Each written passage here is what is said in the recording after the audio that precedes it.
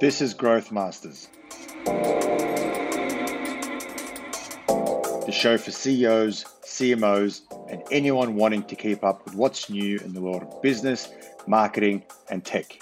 You're in conversation with Robert Tadros.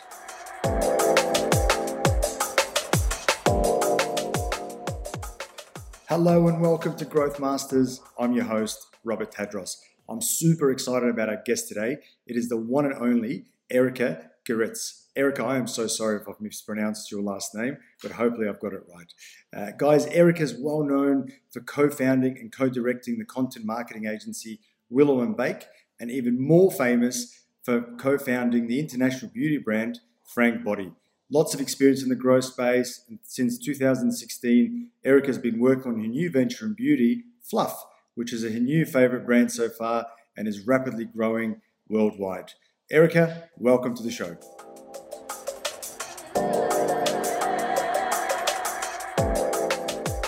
So Erica, I'd love to start at the start, right? So talk me through your journey, because you've done a lot. How long do we have? We've got as long as we need to, right? I'll wipe up the rest of my afternoon. Because I know, you've got Willow & Blake, the famous Frank Body, and I won't, steal your thunder for the rest of it. But let's start at the beginning, right? And just talk me through the journey. How did you even get into it in the first place? Well, life just happens really, and my background's in writing. I studied journalism. I never ever thought I'd be in the beauty industry or in e-commerce or in digital marketing, and I still struggle to, articulate or tell people what it is that I do, especially now as sort of the founder of a small business. I mostly pay invoices and write emails. So, it's really difficult to be like, I'm in the beauty industry or I have a beauty brand. And especially after what I've sort of been through in the last 8 years, it's been a real roller coaster, and I've done so many different things, and the industry has really changed. So having those conversations, it is like, where do we start? Yeah, absolutely. So you started Willow & Blake first? Yes. That was off the back of my journalism degree made me realize I didn't want to be a journalist, but I realized I was quite good at writing and that my writing style really lent itself to digital and to social media. So I did work in a marketing agency for a very short stint. And that was Cassette, right? Yes, which is just like around the corner. corner. Yeah. And that was amazing, and I learned a lot from the managing director just in terms of running a business. I was also doing account management in addition to copywriting and social media. So I just sort of had this broad view, I think, of what it takes to run a business and to manage a team and to work with clients, but then to really try and understand customers. And, we were representing services, but we were also working with product businesses. And they often say that you should really try and find your niche or specialize in one kind of industry or category for writing. But I always loved applying myself to all industries, and I still find that today. Even with my brand Fluff now, I love looking at really irrelevant or really sort of strange industries to get inspiration for what we're doing. I'll come back to to Fluff, because I'm actually really keen to hear how you even landed there. So co-founder of Willow & Blake and Frank Body, and I'm pretty sure from memory you guys were running the two in sync pretty much, at the same right? time, yeah. So two businesses at the same time. Talk to me about that, because I'm trying to run one at the moment. I'm about to pull my hair out. So. Yeah, I'll never do that again. Willow & Blake started after I left the marketing agency because we really felt there was a niche in the design, or advertising industry. There was no one specifically doing written content. And this was in 2011. So it was before businesses had really started using social media to their advantage. And we were just writing website copy. We were writing flyers and brochures. And then all of a sudden people had Facebook pages and people had Instagram pages, and we just naturally thought, let's do this. Jess and Bree, my co-founders of Willow & Blake, we were 20-something-year-old girls who our style lent itself to beauty and to fashion and to lifestyle clients. So we really quickly made a name for ourselves there, and in terms of tone of voice development, which also wasn't a thing back then. Everyone was just writing online. No one was really thinking about how they were writing online. So that was probably our niche at Willow & Blake, was this tone of voice development and then applying that to social media. And that really led to Frank Body because we were doing it for all other clients and we wanted to make that money for ourselves. So that's when Frank was born. It was, yeah. I'll never forget, even till this day, we'll get clients that will say, do you have any skill sets internally, or do you know anyone that can write like Frank Body? Frank Body was like, that was the hero brand that everyone was trying to essentially copy. Still, like 8 years on, I still get people asking me about it and asking if I can help them with their brand, and they still reference Frank. It's insane. You've made Frank come to life, right? I think it was a time where any beauty brands were very stale or very corporate and very commercial, and no one was sort of peeling back that business corporate layer. No one was speaking to customers how they really wanted to be spoken to because it was so risky. But Jess Brie and I we had nothing to lose. We were like, this is how we want to be spoken to. Like, let's just give it a shot. We really had that, I think, gut feeling, and we paid off. Yeah, absolutely. So you've got Frank Body's born, right? And you find yourself running an e-com business. Talk me through that journey, right? I've been there, and I know a lot of our listeners have too, right? And it's not as easy as everyone thinks it is, right? There's so many moving parts. It's not as easy, but looking back, it was so easy at Frank. I mean, this was before the algorithm on social media. Yeah. This was before there was a million competitor brands. We just had the whole stage essentially. And the five of us, including Alex and Steve, worked really hard to get that brand off the ground and that business off the ground, and we learned everything ourselves. Like, again, we had no experience. Startup was, it was a sort of weird thing for people to talk about. Now everybody has a startup. Now it's the trending, I've got a startup. I've got many startups. You're almost odd if you don't have one. So is it true that at the same time you were also running a cafe? You're a co-owner. Foolishly, yes. So now this is the third business you're running. Yes, and then I wrote a children's book. That was actually the nicest part of that time period. Nice. Much involvement with the cafe? Not from a sort of day-to-day perspective. I did a couple of shifts in the beginning, which was fun. It was more in the sort of design, the brand, the marketing. Yeah, awesome. And let's shift gears, right? For the last 3 years, you've been running the Fluff. Yes. Tell me about the Fluff. Yeah. I'm interested to know about the Fluff. My obsession has always just been around customers and I guess people, and just understanding how they work, why they think the way they think, why they talk the way they talk, why they share the things they share, why they buy the things they buy. I'm obsessed with that, and I just want to understand people and what drives them. And that's just deepened like as the years have gone on. Yeah, it really is. And so Fluff for me is just, I guess it's been this natural progression, and after being in the marketing kind of industry for a while, and then in the startup world and spending a lot of time in the US and then in the beauty industry, I really had this growing sort of frustration or discontentment with the way that beauty brands were speaking to particularly women and younger girls. At the time, this was in maybe 2015, we had Glossier in America, which was a huge brand taking the world by storm. But Australia really didn't have any specific like makeup, colour, cosmetic brands. You had a lot of the brands that were in Priceline or Chemist Warehouse, like Maybelline or Revlon, but there was no sort of Australian equivalent in cosmetics of, say, Frank Body as we were in skincare. And my sort of combined like distrust with the industry or discontentment, the fact that there was 5 of us at Frank Body, which is too many cooks in the kitchen in my opinion.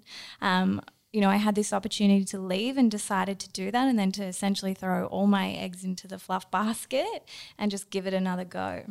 Was it a smooth exit?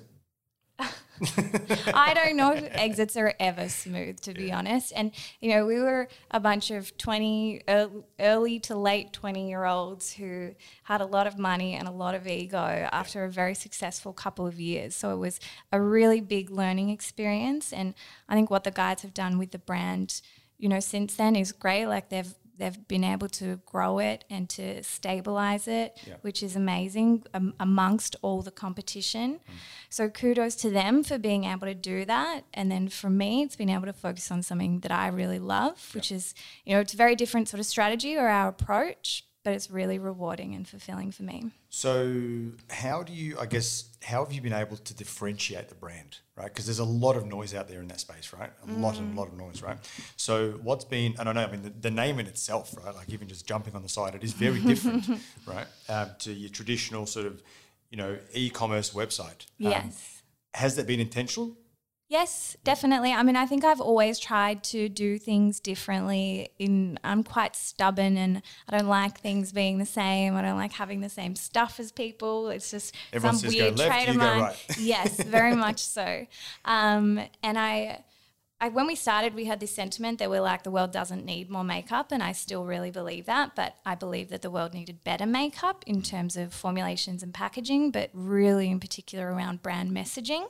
And so our whole tone of voice, or the direction we wanted to take, was to tell particularly women that it's okay to feel more with makeup so long as you don't feel less without it, because there's decades and decades of these really kind of systematic sort of oppression from beauty brands and the industry, and like telling people that they are worth more with the more products that they wear and consume. And we find consumers in this really bad cycle, particularly in the last couple of years, where they were just filling their shelves and they would have 20 lipsticks and 10 cleansers, and these products were all expiring before they would work through that. And we weren't, I think, paying attention to or realizing the environmental impact or the mental impact that we were having. Yeah, they became marketing products. Yeah, and I was a part of that, and I had to really sort of look at myself in the mirror, and it was quite a humbling experience to be like, I have led that conversation in a lot of ways. I have influenced a lot of people, but the more people that I spoke to, consumers and influencers alike, and even founders, I realized that we all were sort of sharing this discontentment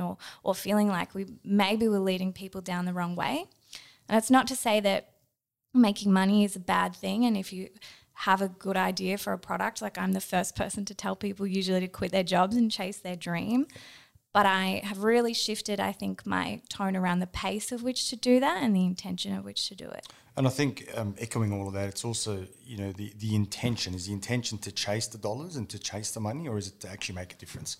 Totally. And I think that is really the whole hustle culture that permeates our industry and drives a lot of founders and entrepreneurs. And it's something that I feel really frustrated by at times, and I have to kind of pull myself away from that and not participate in some of those conversations or some of those content feeds, because it makes me really frustrated and angry. Well, it's a perfect segue, because I was about to ask you, what are your thoughts on the current, this like hustle culture?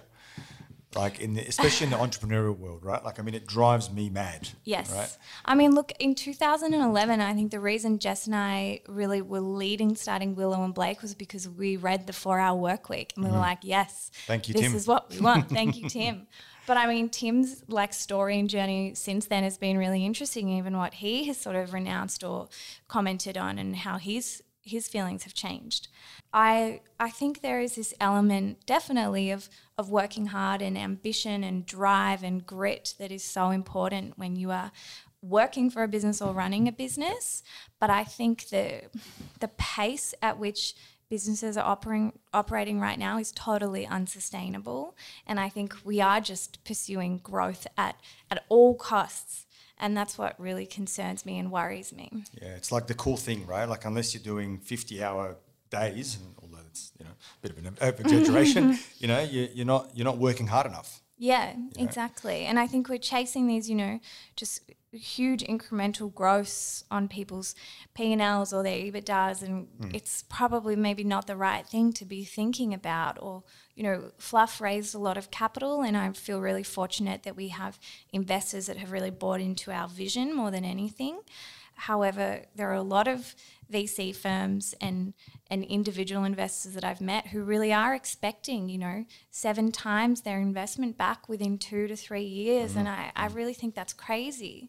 Yeah, it's insane. I mean, the business world is definitely changing, right? And it's evolving to the worst, I think. It's not even evolving to the better, because there is this like stigma around all this, like this hype around businesses and generating 10, 20 time multiples, and, especially e-com businesses, software businesses, right? They're getting crazy multiples off their revenue, right? It's insane money. So investors are like, well, where can I throw my money? I'll throw it here because I know that guy's going to work hard and he's going to work his ass off.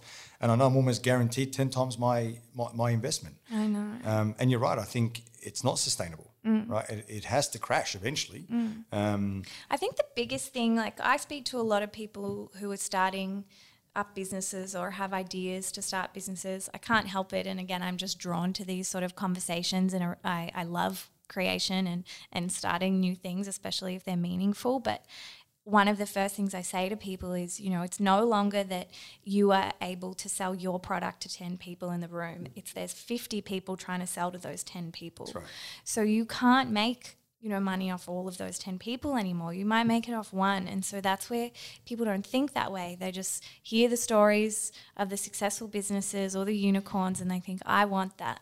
And we were just literally talking about this before we walked in, right? I mean, another guest on the show, Mark Bartis, we were talking about the amount of market share that Amazon currently has, right? And it's like 47% of the e-com world right now, meaning that every other retailer, online retailer, is competing for the other 53. So you're absolutely right. I mean, a lot of brands will go and throw money at buying customers, right? There's AdWords, social, whichever marketing channel that you engage is, but there's only a few that actually engage in building a brand. Right? Because ultimately anyone can buy a customer, right? You can slap together a Shopify website, drop shipping or whatever it may be, but it's a race to the bottom, right? It becomes a price game. There is no differentiator. There's nothing really to differentiate you from a competitor because the products are ultimately the same. The price a lot of the time is very much the same. You might be able to save $1 here or there. So I think what you're doing with the Fluff is very unique in that you are building a brand around it, or even what you guys did with Frank Body. Although competitors came into the market, Frank was always very different. Yeah. Right. So with that, are you seeing a lot of change, I guess, in the marketing world from when you used to run Frank to now with Fluff? Definitely. I think that because consumers, their eyeballs are just sort of stretched so thinly and they're looking at so many different brands, you have to be more than a product. You really have to be this sort of like deep connection or offering for them. And that's what we feel that consumers are really missing right now is they've sort of, we've gone through this like greedy stage where we've had everything and bought all the makeup and had the 20 cleansers, and now we feel a little bit embarrassed or ashamed that we have so much product sitting in our cabinet, but we also don't know anything about those brands. We don't know who founded them. We don't know where the products are made. We don't know what they care about in terms of politics or religion or social injustices. And that's what's so different is, 5 years ago, brands didn't have to have an opinion on any of these. And now, as we've seen last year in March and shortly after with Black Lives Matter, every brand needs to have an opinion. And if you don't, you're called out and can potentially be cancelled for that. So that's been super interesting. And I think it's made a lot of founders and business have to be quite vulnerable and think about what their opinions are. But this is now a reason for people to purchase from you because you care about these things, because your values are aligned. And do you think it's starting to expose some of those brands that are in it for the wrong reasons? Definitely. I think people, if I have 2 bronzing powders to choose from and one is founded by a young female in Melbourne who's spent years travelling the world to find the right manufacturer and talks to young people about feeling better about themselves despite what the industry tells them around beauty standards, as opposed to a big conglomerate started by 5 men in a VC fund.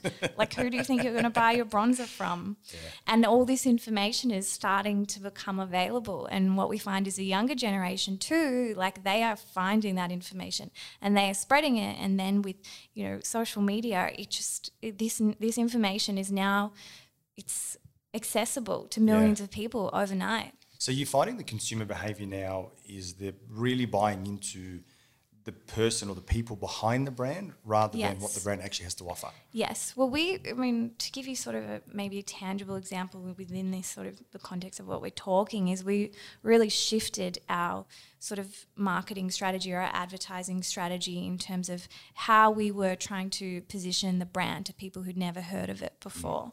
And because, a business has to advertise themselves, we have to find new customers. And so we couldn't just be like, hey, new cleanser, hey, new lip balm, because there's a million out there. We had to be like, hey, we are Fluff. This is what we care about. This is what we stand for. This is why we started. I had to put my face across all of the ads because, people were just like, who started this? Yeah, and all these words are very cliche too, and that's why I think I was very apprehensive at the start. It's like, oh, everyone says they're genuine. Everyone says they're authentic. When one brand starts putting their founder photos up, everyone starts putting their founder photos up. So that's where it's really hard. And I think as a brand, you also have to be able to back that up. You have to be there and the founder has to be accountable if they are called to be accountable by their consumers. It's a scary time. Like I feel nervous sometimes broaching particular topics with our customers, but I also know that it's just the landscape now. It's just what we have to do if we want to participate. And is that because of the sensitivity of the topics? Or the fact that it's on a public forum? I think it's both. Yeah. I think my biggest concern or fear is that there's little room for nuance these days with consumers. They don't, they hear one side of the story and they don't want to hear the other side. And people have little time for a dialogue. So that's what I always try to encourage. If we ever receive feedback or if we're ever involved in these sort of constructive conversations, it's like, I'm here, I'm willing to have this conversation, but I need you to be able to have it back with me, like not just demand an answer and then not want to hear one. Yeah, awesome. How big's the team? So we started 3 years ago and we had a team of 5, and then that has sort of scaled up and down depending on where we've been, and especially last year. So our core team went from 6 to 3 last year, but then we also have my business partner and his agency, which is a branding agency. Awesome. So we basically lean on them whenever we need them, like when we updated our whole website, when we're releasing new products. But the core team is essentially 3, and we do a lot. Like I'm amazed at what we kind of cover, and then we have some obviously contractors or agencies that we work with. So is that down to, I guess, the efficiencies and the processes that you have learnt over the years? Because I'm sure you would have learnt a hell of a lot at Willow and Blake and Frank. Yeah, right? When I left Frank, I think between Frank and Willow, we had a team of between 30 and 35. And it was an amazing team, but at some point I think you have to ask, like, how many people are we getting to try and screw in a light bulb? And that's what the last couple of years in business. I'm probably asking myself that question now. You have meetings about meetings and you send emails about emails. So I'm amazed at what we have achieved with a small team at Fluff. I know where our gaps are in the business and what our next hires would be, but I definitely don't want to rush to make those. I think even when we started with 6, it was too many. But I was really keen. I had capital and I was like, let's spend this. Spend some money to make some money. And I guess what's driving you at the moment, right? Because you've done a hell of a lot, right, over the last few years. And now the Fluff, you're 3 years old, I think you mentioned, going into 4. Yes, I think so. Yeah. Man, it feels like 20 years. What's driving you, I guess, in Erica, and I guess what does the future look like? I think it's a great question. I have to ask myself that most days, and it's what I ask anyone who's starting a business as well. For me, it's still that connection with people, like trying to understand why they would buy from any brands and what they're getting from that exchange of money and product, because it's like, we know Fluff does things for people. It's not just like they could wash their face with water. No one really needs makeup. I really think it's this unnecessary thing. That's why it's called Fluff. But Fluff, the feedback that we're getting from customers, it connects with them where no other brands have before. It makes them understand themselves and it supports them on their journey of beauty and identity, which most women, men included, all people go through this journey of figuring out who they are through the products that they own, through the clothes that they wear, through the makeup that they purchase. So for us to be able to provide, I guess, a supportive position or hand along that journey is probably what is really fulfilling for me, for people to be like, this brand has made me feel good about myself and like I want to be myself, not like I want to be someone else. And do you find everyone that's around you, whether it's the team members, they very much share the same purpose? Definitely, they have to. We have had team members in the past who haven't, and there's been a real sort of conflict there, because Fluff is going really against the grain of the rest of the industry in terms of our messaging, in terms of our pace, in terms of our product rollout. And so it means that our growth is going to be slower. And that's been really hard for me because I'm actually programmed to go very, very fast. And especially after Frank, I am my worst enemy because I compare myself to myself and the position that my last businesses have been in.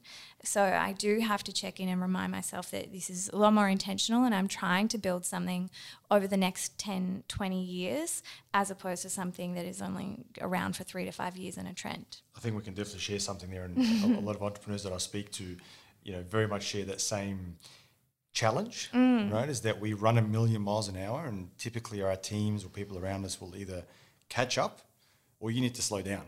What I've found over the years that a lot of them can't catch up, right? Because they're just, Rob, you sprint, right? So it is I guess a point of reflection where you sort of need to slow down and go, I can't leave everyone behind me, right? So I need to slow down and just actually enjoy the moment. Yeah. Right. It's like present moment awareness, right? Like a lot of the times, I mean, personally, I forget what I've done for the day because I've just sprinted through it. Yeah, totally. And it's the same with business, right? Yeah. Like, and I think before you know it, your business is in a place and you don't know how it got there. Exactly. And you aren't necessarily happy with it. Yeah. And that was my personal experience at Frank Body, probably different to the other guys, but it wasn't where I wanted it to be. And it was because we got so caught up, or it moved so quickly, and we didn't have those conversations in the beginning of what are we creating.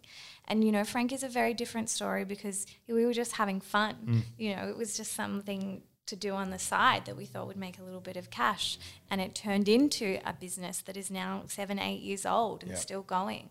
But had we have had those conversations in the beginning of like, what are we trying to build, where do we all want to be, and because our personal lives, you know, they don't always run parallel to, I guess, the pace or the story of our business lives, and so we have to be prepared for that to, I guess, come into conflict at one point, especially if you have business partners, to try and expect them all to be on the same page over several years of growth is really unrealistic.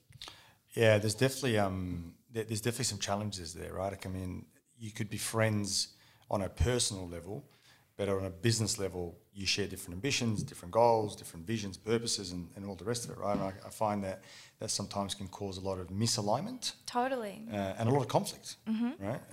And as a business grows, you don't often know how you're going to react or how your business partner is going to react to different events or situations people, right? as you And grow. It does. Yeah.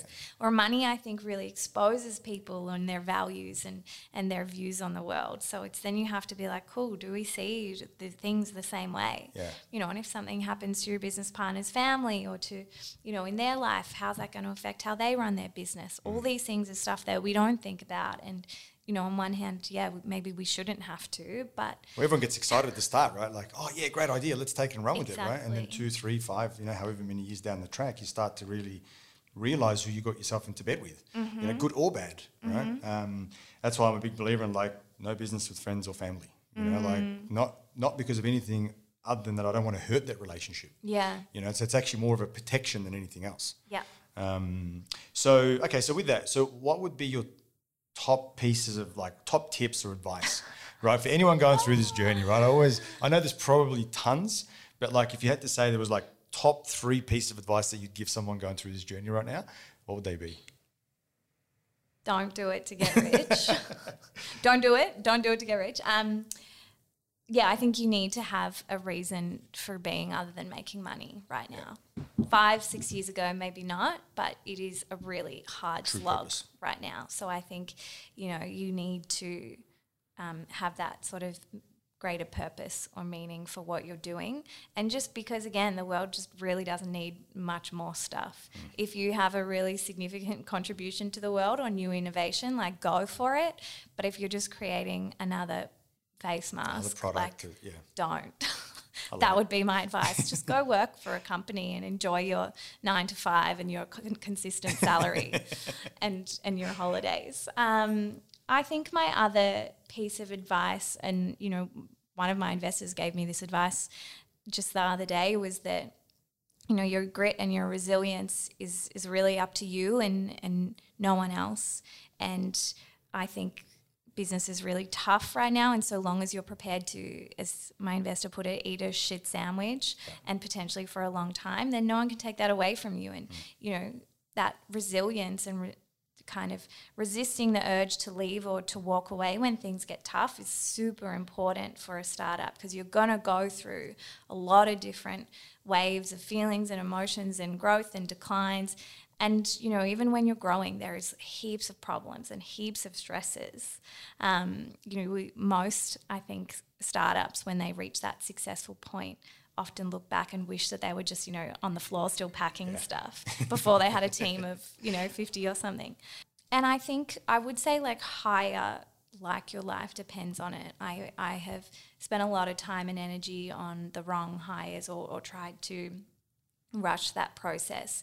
But I think your team is really everything, and to not feel pressure in taking time with those selections, because the time and money it costs to undo a bad hire is just so much more significant. I definitely resonate with that last point. I mean, we're a people business, right? Yeah. And for us, you know, it costs us a lot of money if we make the bad hire. You know, a lot of money. And I'll second that. You know, I can't stress how important it is to have the right people on the bus doing the right things. Right? Totally. Otherwise, it's like how many people you said before, right, can change a light bulb. Exactly.